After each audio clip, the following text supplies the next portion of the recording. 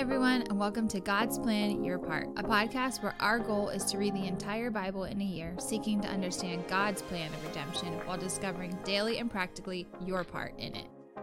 Hey everybody, welcome back. We are still here in Ezekiel. We are coming towards the end of the book, but for now we are in chapters 40 and 41. And we're coming out of the whole repetition of this city, this nation is being prophesied against, yada, yada, yada, and moving into an entirely different pace. It is definitely strange, though, because I feel like there's a lot of things going on that are you have to really read into or read lots of different opinions about to understand what's even actually going on, because it seems super straightforward, but actually has very different meanings. So if you remember way back in the initial chapters of Ezekiel, there was a vision that Ezekiel had about people basically using the temple of the Lord for the total opposite of what it was needing to be used for. So much so, Ryan, you had mentioned that passage about, was it an angel came down and would mark the foreheads of individuals who were actually using the temple for what it was for, right? Yeah, he was marking actual righteous people, and you got the feeling that there was not many of those people. Mm-hmm. So that was the vision that he had before. Basically, the temple was just this awful place. Now he's having a vision of the new temple, and the new temple is interesting because I'm just reading this through, and it's lots of different measurements and what the temple is going to look like, what it will be used for, all these things, and I'm like, oh, I've heard this before. But what is strange about it is that it's actually because if you just read it for face value, it's just a bunch of measurements. But when you think about what he's actually envisioning, this is a new temple that is a complete opposite of the temple that he had seen in his vision at the beginning of this book. So digging into it a little bit further, Ryan, you were comparing many different opinions of what this actually means for us. So this is pretty funny. There's actually a note in our study Bible that says, this is probably the most difficult passage in the Bible to understand. I read that right before we started reading. I was like, oh boy, here we go. Oh, awesome. This should be fun. Which I think it is fun. The first important thing... You would say that. The first important thing to understand is probably chapter 40, verse 1. Mm-hmm. In the 25th year of our exile, at the beginning of the year, on the 10th day of the month, in the 14th year, listen to this, after the city was struck down, on that very day the hand of the Lord was upon me. So, first thing that you need to know before you jump into Ezekiel 40 is that this is after everything has been destroyed. Mm-hmm. So that is significant because the temple that Ezekiel is seeing in a vision is definitely just a vision because the city has been destroyed, the temple has been destroyed, everything that was meaningful in the temple was carried off, it was melted down, it was stolen, it was plundered. So if you're just reading this, it's oh look, it's like a temple. No, the temple was me. didn't exist. This was just. They had experienced utter destruction 14 years before, and for Ezekiel to be walking around telling people that he saw the temple, that would just be insane. They would probably be annoyed, dude, come on, really? So the question then becomes, what even is this? I was going to say, right before you go into what is this, our study Bible also mentions, and I hadn't really noticed, I actually was looking at other chapters before, it's always marked, but it's almost like journal entries of Ezekiel's thoughts, because he always mentions the year, the day, the month, whatever. This chapter 40 is the last time that we will hear of a specific date, and our study Bibles say that this is the beginning of Ezekiel's end, his time of prophecy is over. Yeah, it's the wrap up. Mm-hmm. The date is much later, so this is written much later than the earlier works. Right. But it does serve as a fitting conclusion because most of the book has been death and destruction, and a lot of this is going to be restoration. So I always liked it when people just tell me what people think of things rather than what to think of things. So there's pretty much 4 views on these passages, and I'm going to cover more than just 40 and 41 because this is an extensive vision that covers several chapters. The first one is that Ezekiel could be describing the floor plan for the temple when it gets rebuilt. So the people are going to return from exile. That's going to happen. They are going to be called to build a new temple. That is going to happen. And the idea in this interpretation is that they were supposed to follow Ezekiel's plans exactly. And God had revealed his new plans for his new temple through Ezekiel, and it was supposed to play out exactly like this is written. People have raised a couple different problems with that. One of the problems is that Ezekiel is not an architect, and so some of the things that he is revealing is a little bit sketchy. But is that like measuring with reeds? that would have been kind of normal then. But okay. basically, like you could say, well, God's revealing it. It's not imperfect. It's God's word. Another way you can look at this and interpret this is that there's like, this is a vision of a future fulfillment of a temple. That temple is Christ's church, and Christ's church will be wonderful, and it will be glorious, and it will be as amazing as Ezekiel says it will be. The problem with that is, what's up with all the sacrifices that are going to happen later on? We believe that Jesus was the ultimate perfect sacrifice. We believe that we no longer need to make sacrifices. So why are sacrifices being made if this is to represent Christ's church? It's kind of odd. The third view is a blend of the first two views. So it's like, well, yeah, these were like elements of what was supposed to be built. It wasn't completely built, but it's also kind of supposed to be God's church. So that's kind of cool. So you kind of just you pick what you like from the first one and the second one, and you make it your third one. Yikes. So there are obvious problems with that. One of them being you're just like picking whatever you like and discarding whatever you don't like. So it's a little bit strange. The fourth one is that this final writing of Ezekiel is actually a different type of literature, which is probably, if you pushed me, this is probably the view that I resonate with the most, but don't lock me into it because I like to read a lot. I like to try to understand a lot. I'm not saying this is my view. I'm saying this is the one that resonates with me the most. The fourth view is that this is apocalyptic literature. And when you read apocalyptic literature, just like you read Revelation, it is highly symbolic. A lot of things are meant to represent other things. There is a lot of exaggeration. There is a lot of hyperbole. Apocalyptic literature doesn't really exist much anymore, so it's hard for us to wrap our heads around it because we don't always understand it. But numbers are a big deal. Symbols are a big deal. And ultimately, usually, apocalyptic literature represents some kind of bigger picture thing, bigger than what is being represented here. And so I think that probably what's being represented is Ezekiel's view of this amazing future where God is reigning supreme, God is in control, evil has been destroyed, God's people live in unity, they live together in like a holiness of worshiping the Lord together. That is how people who see this view see it. The final part of this book is to represent the goodness of God's people dwelling together and worshiping him. And it's really kind of an object lesson using the temple to represent the ultimate restoration of God's people, which we do believe will happen.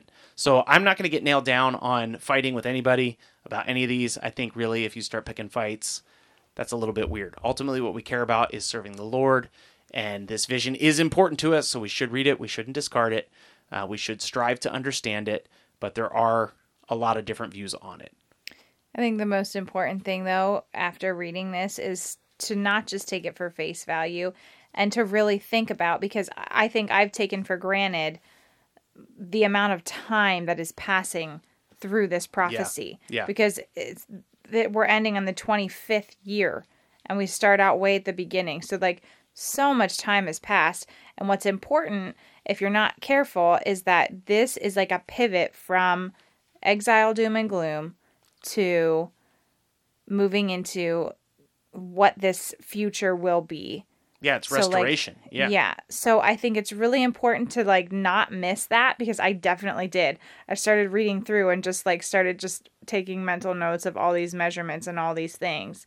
And so it's very important not to miss what's going on here, this pivot from doom and gloom to future hope. And the easiest way to see that is to think about the original audience that received this from Ezekiel. Yeah. They would be pretty much experiencing a pretty serious downer. Like, they have been beaten, they have been destroyed, their relatives have been killed, their friends are gone, their city is gone, their temple is gone. And so when Ezekiel comes out and talks about this brilliant temple that he's seen, this wonderful giant structure that has, we'll get to this in a second, the presence of the Lord in it, filling it, that is a world they've never known. That is a world they've never seen. And it is something that motivates them to look forward to the redemption and the restoration that is promised in their near future, but also in our future. Yeah. So it's kind of this dual promise that we are going to dwell with God, we are going to worship God, we are going to enjoy unity with Him, and we're not going to be living the life that Ezekiel explained earlier in the book in chapter 8 to chapter 11, where the temple is being used for evil. Here the temple is being used for righteousness, for holiness, for worship of the Lord. We can all look forward to that. So your part is just to look forward to that. Hopefully you learned a little bit about how to handle the text well. Try not to get locked in and get in fights, but definitely try to understand it and just trust that God is moving and working, and ultimately we can look forward to a time together with Him, and we can enjoy unity with other believers today. So we'll be back in tomorrow. We'll see you then. Thanks so much for listening to our take today. Before we get into the reading, if we could just ask you one thing. If you've been enjoying the podcast, if you could subscribe to us and then leave a rating and review. We'd love to hear from you, and every rating we get helps us reach more people. Ultimately, we're just trying to reach people with the truth of God's word, and your review will help us do that. So thanks so much for being invested in the podcast. Here's the reading for today. Ezekiel chapter 40. In the 25th year of our exile, at the beginning of the year, on the 10th day of the month, in the 14th year after the city was struck down, on that very day the hand of the Lord was upon me, and He brought me to the city. In visions of God He brought me to the land of Israel, and set me down on a very high mountain, on which was a structure like a city to the south. When He brought me there, behold, there was a man whose appearance was like bronze, with a linen cord and a measuring reed in his hand. And he was standing in the gateway. And the man said to me, Son of man, look with your eyes, and hear with your ears, and set your heart upon all that I shall show you. For you were brought here in order that I might show it to you. Declare all that you see to the house of Israel. And behold, there was a wall around all the outside of the temple area, and the length of the measuring reed in the man's hand was 6 long cubits, each being a cubit and a handbreadth in length. So he measured the thickness of the wall, 1 reed, and the height, 1 reed. Then he went into the gateway facing east, going up its steps, and measured the threshold of the gate, 1 reed deep, and the side rooms, 1 reed long and 1 reed broad, and the space between the side rooms, 5 cubits, and the threshold of the gate by the vestibule of the gate at the inner end, 1 reed. Then he measured the vestibule of the gateway on the inside, 1 reed. Then he measured the vestibule of the gateway, 8 cubits, and its jambs 2 cubits, and the vestibule of the gate was at the inner end. And there were 3 side rooms on either side of the east gate. The 3 were of the same size, and the jambs of either side were of the same size. Then he measured the width of the opening of the gateway, 10 cubits, and the length of the gateway, 13 cubits. There was a barrier before the side rooms, 1 cubit on either side, and the side rooms were 6 cubits on either side. Then he measured the gate from the ceiling of the one side room to the ceiling of the other, a breadth of 25 cubits. The opening faced each other. He measured also the vestibule, 60 cubits. And around the vestibule of the gateway was the court. From the front of the gate at the entrance to the front of the inner vestibule of the gate was 50 cubits. And the gateway had windows all around, narrowing inwards toward the side rooms and towards their jambs. And likewise the vestibule had windows all around inside, and the jambs were palm trees. Then he brought me into the outer court, and behold, there were chambers and a pavement all around the court. 30 chambers faced the pavement, and the pavement ran along the side of the gates, corresponding to the length of the gates. This was the lower pavement. Then he measured the distance from the inner front of the lower gate to the outer front of the inner court, 100 cubits on the east side and on the north side. As for the gate that faced toward the north, belonging to the outer court, he measured its length and its breadth. In side rooms, 3 either side, and its jambs and its vestibules were the same size as those of the first gate. Its length was 50 cubits, and its breadth 25 cubits. And its windows, its vestibule, and its palm trees were of the same size of those of the gate that faced towards the east. And by 7 steps people would go up to it and find its vestibule before them. And opposite the gate on the north as on the east was a gate to the inner court, and he measured that from gate to gate 100 cubits. And he led me toward the south, and behold, there was a gate on the south, and he measured its jambs and its vestibule. They had the same size as the others. Both it and its vestibule had windows all around, like the windows on the others. Its length was 50 cubits, and its breadth 25 cubits. And there were 7 steps leading up to it, and its vestibule was before them. And it had palm trees on its jambs on either side. And there was a gate on the south of the inner court, and he measured from gate to gate toward the south 100 cubits. Then he brought me to the inner court through the south gate, and he measured the south gate. It was of the same size as the others. Its side rooms, its jambs, and its vestibules were of the same size as the others, and both it and its vestibule had windows all around. Its length was about 50 cubits, and its breadth 25 cubits. And there were vestibules all around, 25 cubits long and 5 cubits broad. Its vestibule faced the outer court, and the palm trees were on its jambs, and its stairway had 8 steps. Then he brought me to the inner court on the east side, and he measured the gate. It was the same size as the others. Its side rooms, its jambs, and its vestibule were of the same size as the others, and both it and its vestibule had windows all around. Its length was 50 cubits, and its breadth 25 cubits. Its vestibule faced the outer court, and it had palm trees on its jambs on either side, and its stairway had 8 steps. Then he brought me to the north gate, and he measured it. It had the same size as the others. Its side rooms, its jambs, and its vestibule were of the same size as the others, and it had windows all around. Its length were 50 cubits, and the breadth 25 cubits. Its vestibule faced the outer court, and it had palm trees on its jambs on either side, and its stairway had 8 steps. There was a chamber with its door on the vestibule of the gate, where the burnt offering was to be washed. And in the vestibule of the gate were 2 tables on either side, on which the burnt offering and the sin offering and the guilt offerings were to be slaughtered. And off to the side, on the outside, as one goes up to the entrance of the north gate, were 2 tables, and off to the other side of the vestibule of the gate were 2 tables. 4 tables were on either side of the gate, 8 tables on which to slaughter, and there were 4 tables of hewn stone for the burnt offering, 1.5 cubits long, and 1.5 cubits broad, and 1 cubit high, on which the instruments were to be laid with which the burnt offerings and the sacrifices were slaughtered. And hooks, a handbreadth long, were fastened all around within. And on the tables the flesh of the offering was to be laid. On the outside of the inner gateway there were 2 chambers in the inner court, one at the side of the north gate facing south, and the other at the side of the south facing north. And he said to me, This chamber that faces south is for the priests who have charge of the temple, and the chamber that faces north is for the priests who have charge of the altar. These are the sons of Zadok, who alone among the sons of Levi may come near the Lord to minister to him. And he measured the court, 100 cubits long and 100 cubits broad, a square, and the altar was in front of the temple. Then he brought me to the vestibule of the temple, and measured its jambs of the vestibule, 5 cubits on either side. And the breadth of the gate was 14 cubits, and the side walls of the gate were 3 cubits on either side. The length of the vestibule was 20 cubits, and the breadth 12 cubits, and people would go up to it by 10 steps. And there were pillars beside the jambs, 1 on either side. Chapter 41. Then he brought me to the nave and measured the jambs. On each side 6 cubits was the breadth of the jambs. And the breadth of the entrance was 10 cubits, and the side walls of their entrance were 5 cubits on either side. And he measured the length of the nave 40 cubits, and its breadth 20 cubits. Then he went into the inner room and measured the jambs of the entrance 2 cubits, and the entrance 6 cubits, and the side walls on either side of the entrance 7 cubits. Then he measured the length of the room 20 cubits, and its breadth 20 cubits across the nave. And he said to me, This is the most holy place. Then he measured the wall of the temple 6 cubits thick, and the breadth of the side of the chambers 4 cubits, all around the temple.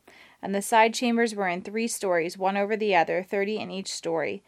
There were offsets all around the wall of the temple to serve as supports for the side chambers, so that they should not be supported by the wall of the temple. And it became broader as it wound upward to the side chambers, because the temple was enclosed upward all around the temple. Thus the temple had a broad area upward, and so one went up from the lowest story to the top story, through the middle story. I saw also that the temple had a raised platform all around. The foundations of the side chambers measured a full reed of 6 long cubits. The thickness of the outer wall of the side chambers was 5 cubits. The free space between the side chambers of the temple and the other chambers was a breadth of 20 cubits all around the temple on every side.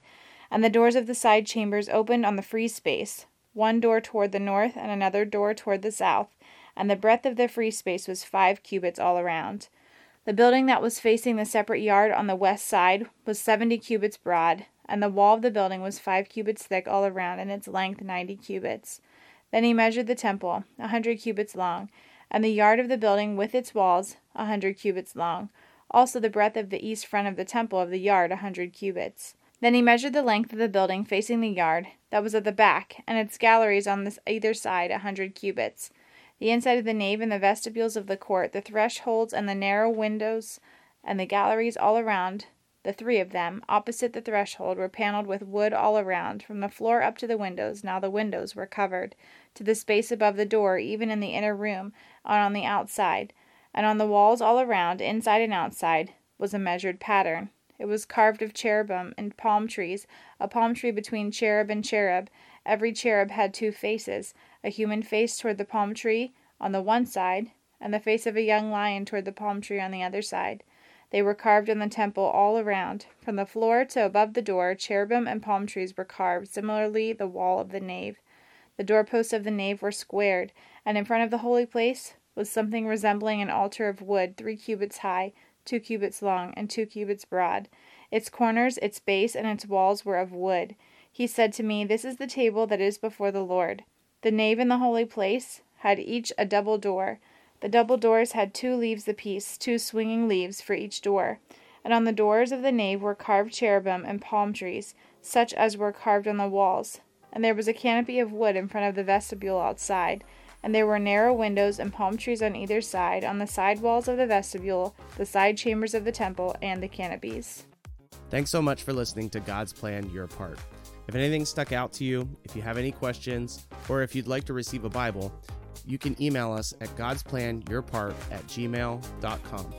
Also, if you're enjoying the podcast, please consider supporting us through the link in our description.